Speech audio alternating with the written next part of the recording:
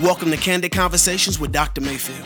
This episode is sponsored by Springs Mental Health Summit, a summit for parents, teachers, neighbors, and friends to talk about mental health in our community. For more information, go to springsummit.org. Here's your host, Trevor Sharon. Thank you for joining us again on Candid Conversations with Dr. Mayfield. We're so thrilled that you are joining us today. We wanted to cover a topic that is near and dear to Dr. Mayfield's and I's hearts, and that is the mental health stigma. And what I mean by that is that there seems to be in our culture this stigma, this fear, this thought that is pervasive in our society around mental health, that the only reason to pursue mental health or counseling or therapy or psychiatry or medication is because there's something wrong with you. Right, you're crazy. Yeah, and so we can't very easily find safe people who it's okay to say, you know what, I'm really struggling with depression and I feel like I need to talk to somebody. That just is not a common conversation.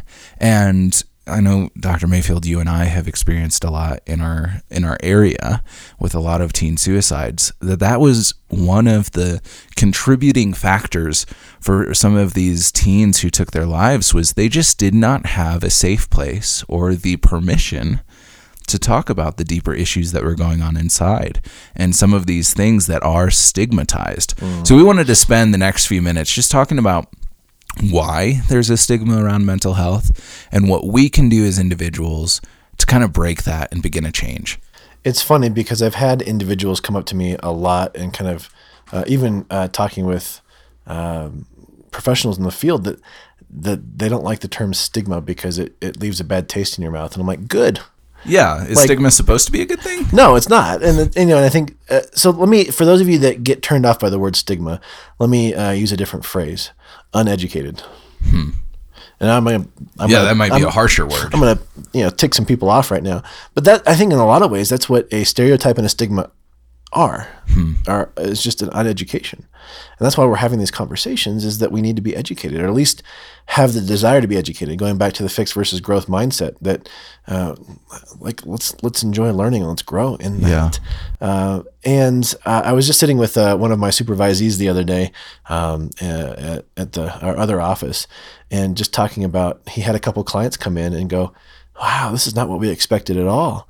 This is not what we saw on TV. Right. I thought I was going to come in and get fixed, and now you're challenging me to find routes and things for me to do myself. Like, I thought you were going to come fix me. And so I think the stigma is perpetuated. The under or uneducation is perpetuated by our media. But what we see on a movie or a TV screen is not what therapy is. Yeah. And it's not what mental health is either.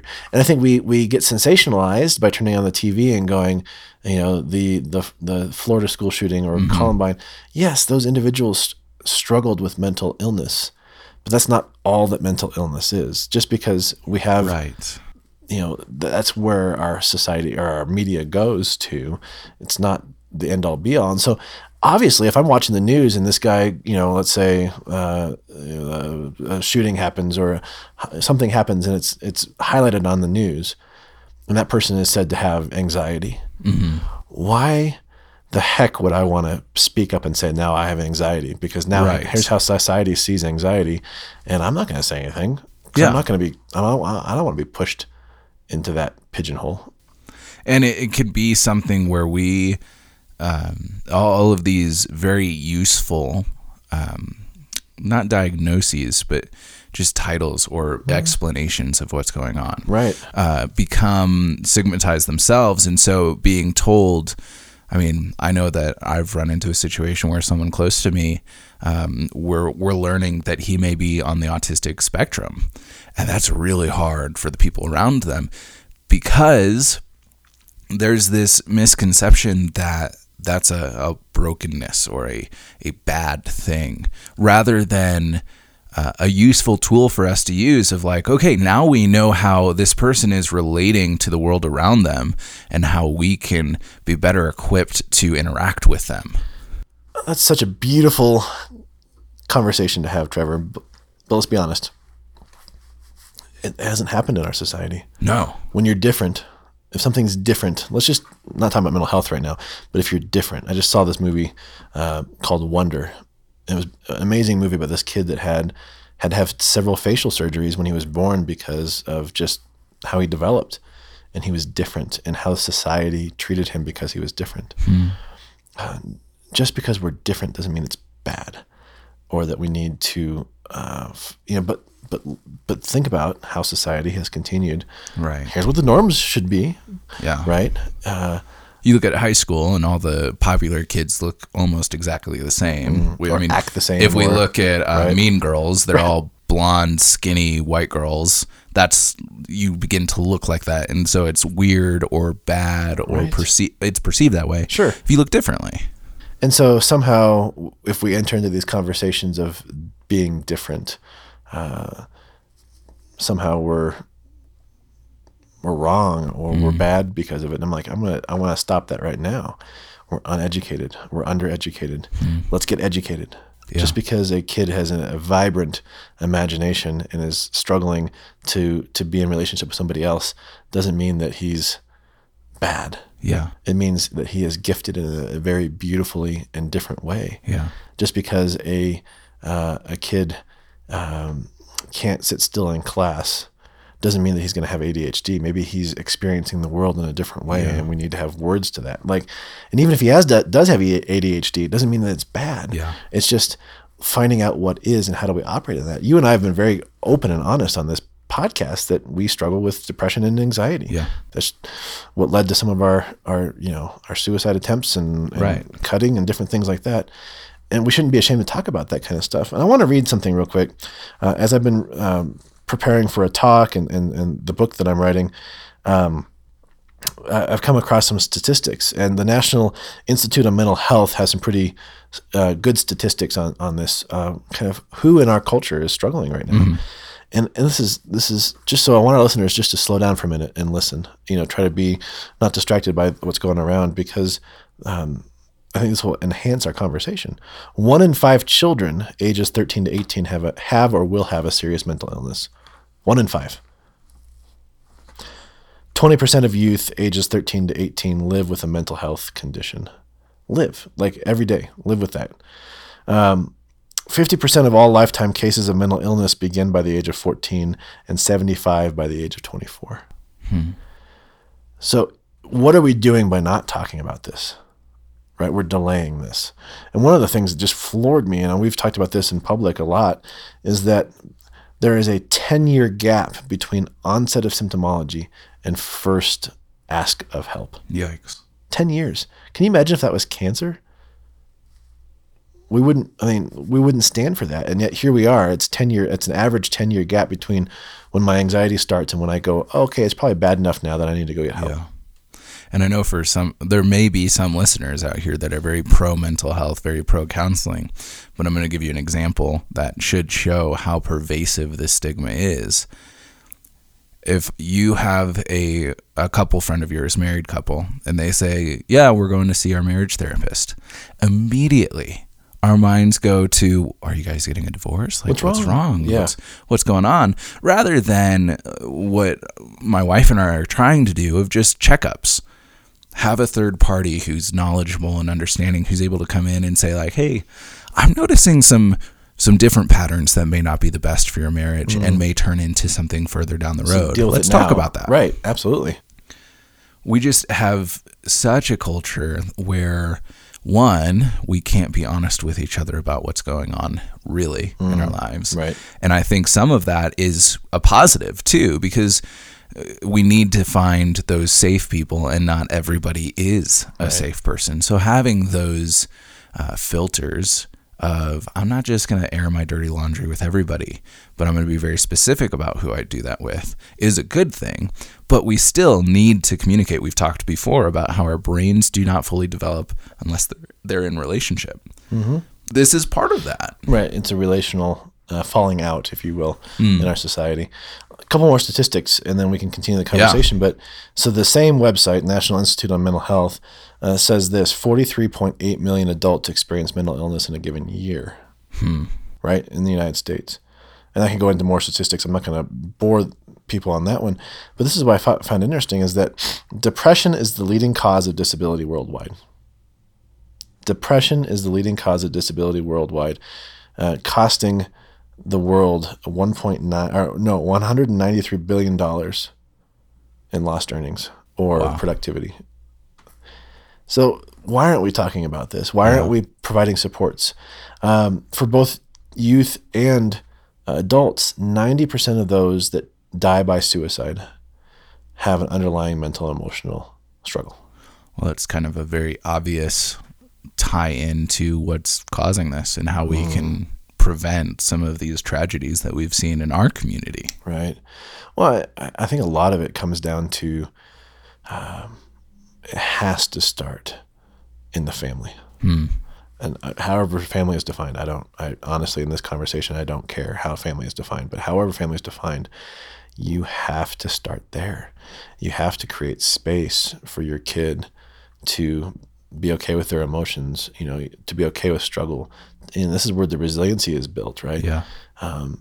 Be okay about talking through tough stuff. We talk a lot about in our attachment conversations about rupture and repair.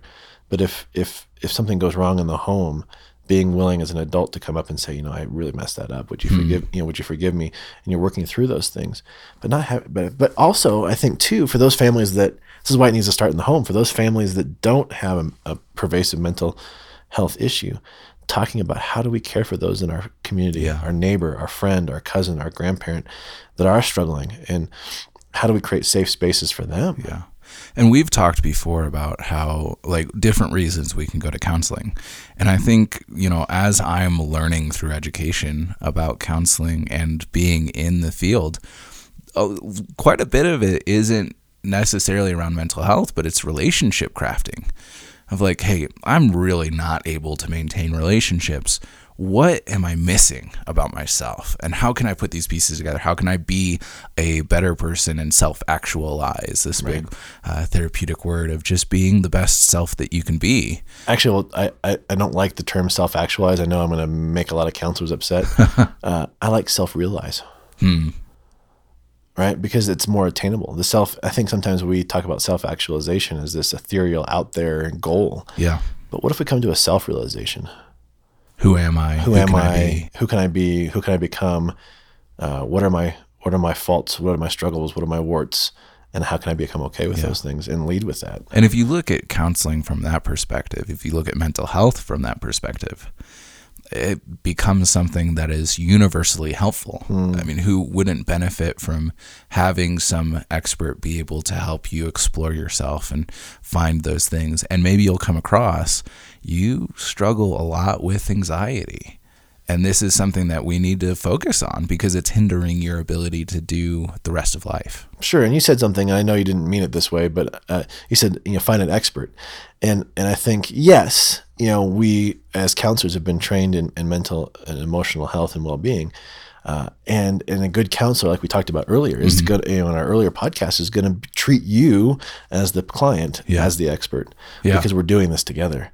And so it's not abdicating our role to find an expert, even though you want to find somebody that's expertise is in mental health, right? But coming in with that desire and that going, I've lived this life. I have something to bring to the table.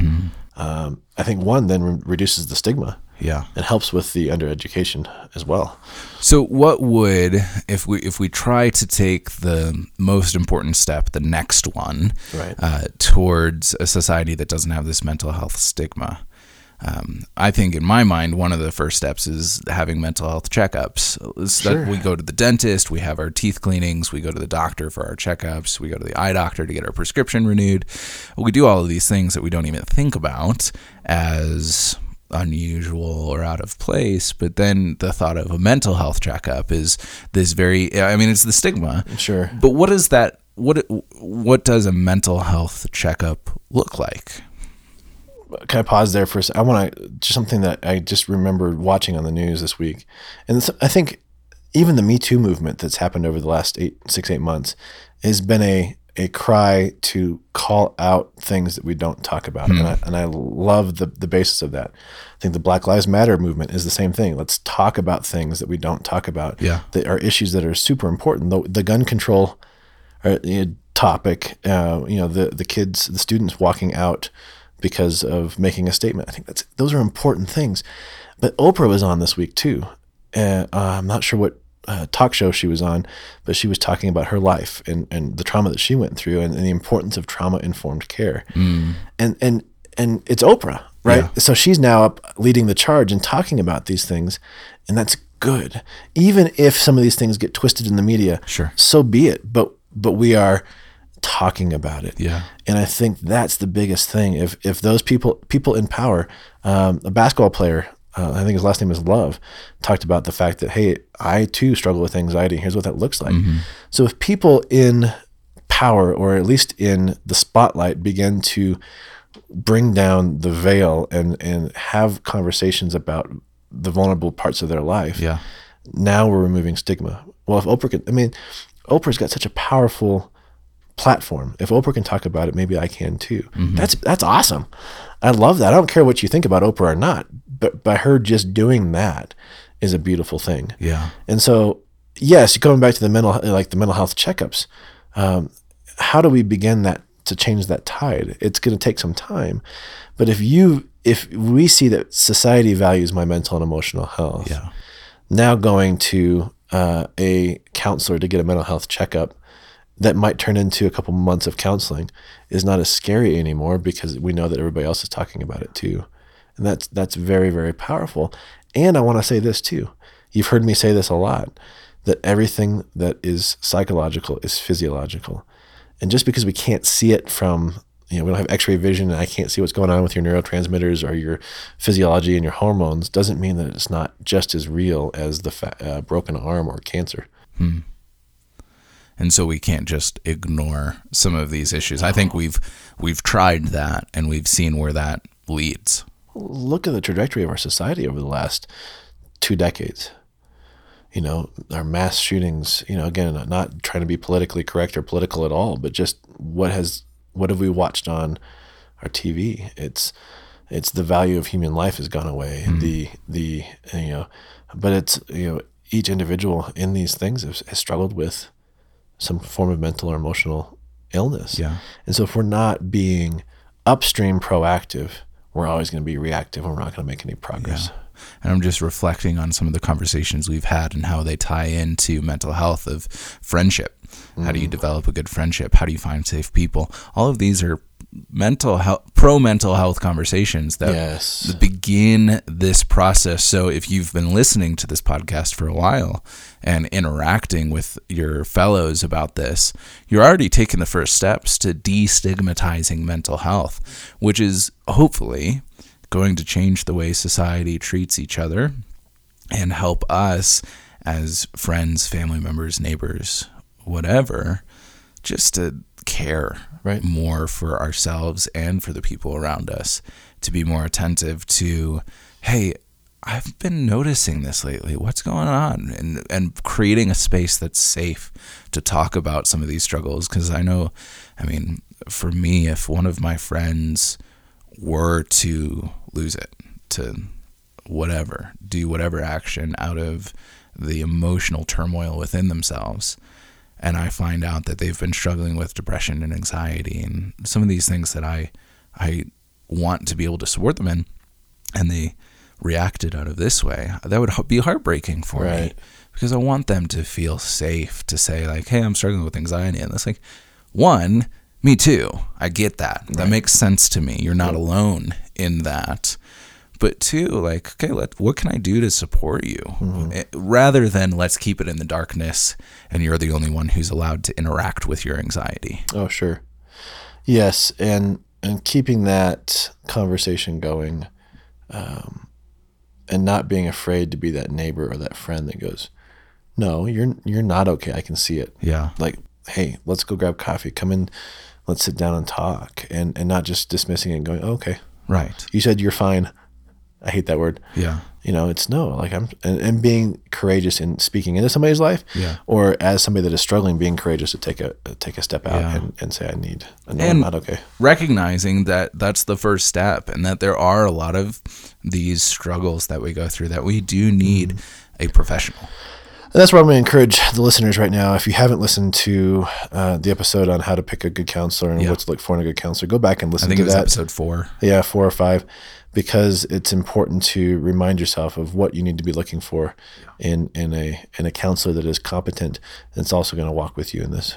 And I think that brings up a really good point of there's a lot of experiences that we've had as a culture with counselors that are just awful. Yep. Where the experience was terrible. It was more damaging than healing. And I want to encourage our listeners to take the challenge of trying it one more time. Sure. Even if you tried it 5 times before. Try again, because you don't know where you'll be in 5 years and how much future you may thank you, present you for taking that step. And go back and listen to the podcast, because I don't want you to go to first page of Google and just kind of randomly pick somebody because they got the first page of Google, they must be good. Yeah. Maybe they are, and most likely they are. But do your research. Yeah. The next right step. Exactly. Exactly. You're right. One. Yep. Yeah. And I hope that you can go back and listen to those podcasts and feel like you've been resourced. And if you run into a situation where you're really struggling between a couple options and are not sure how to do this, call us. We're not going to try. I mean, obviously we have high respect, and we know who we have on staff are excellent as therapists.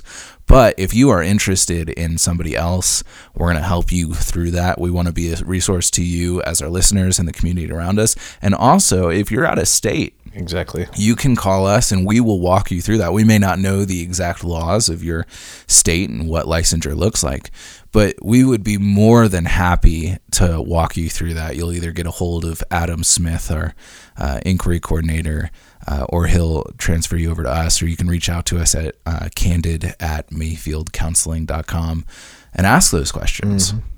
That's great. Don't let another day go by to seek that kind of help. 10 years between onset and finally getting help. It's ridiculous. It's a decade. Yep. I mean, thanks. But really, think about that's a long stinking time. The individual that I am now at 25 is drastically different than who I was at 15. And I can't imagine if I had not, I'd be dead if I hadn't pursued mental health care at 15. But to just picture the trajectory of my life from 15 to now without seeking help, nowhere close to where I am now. So for two guys that have experienced it, the positives of it, step out in faith and do it. Yeah. And there's beauty in being able to find a good therapist and work through the harm that was done by poor therapists. Absolutely. I mean, I think just having the benefit of belief that it can be done better is a great first step internally to say, I'm willing to give it another shot. Yeah, that sounds good. Thank you for joining us. Again, feel free to contact us. Thank you for joining Candid Conversations. If you would like more information, go to mayfieldcounseling.com/Candid Conversations and check out our Facebook page, Candid Conversations with Dr. Mayfield.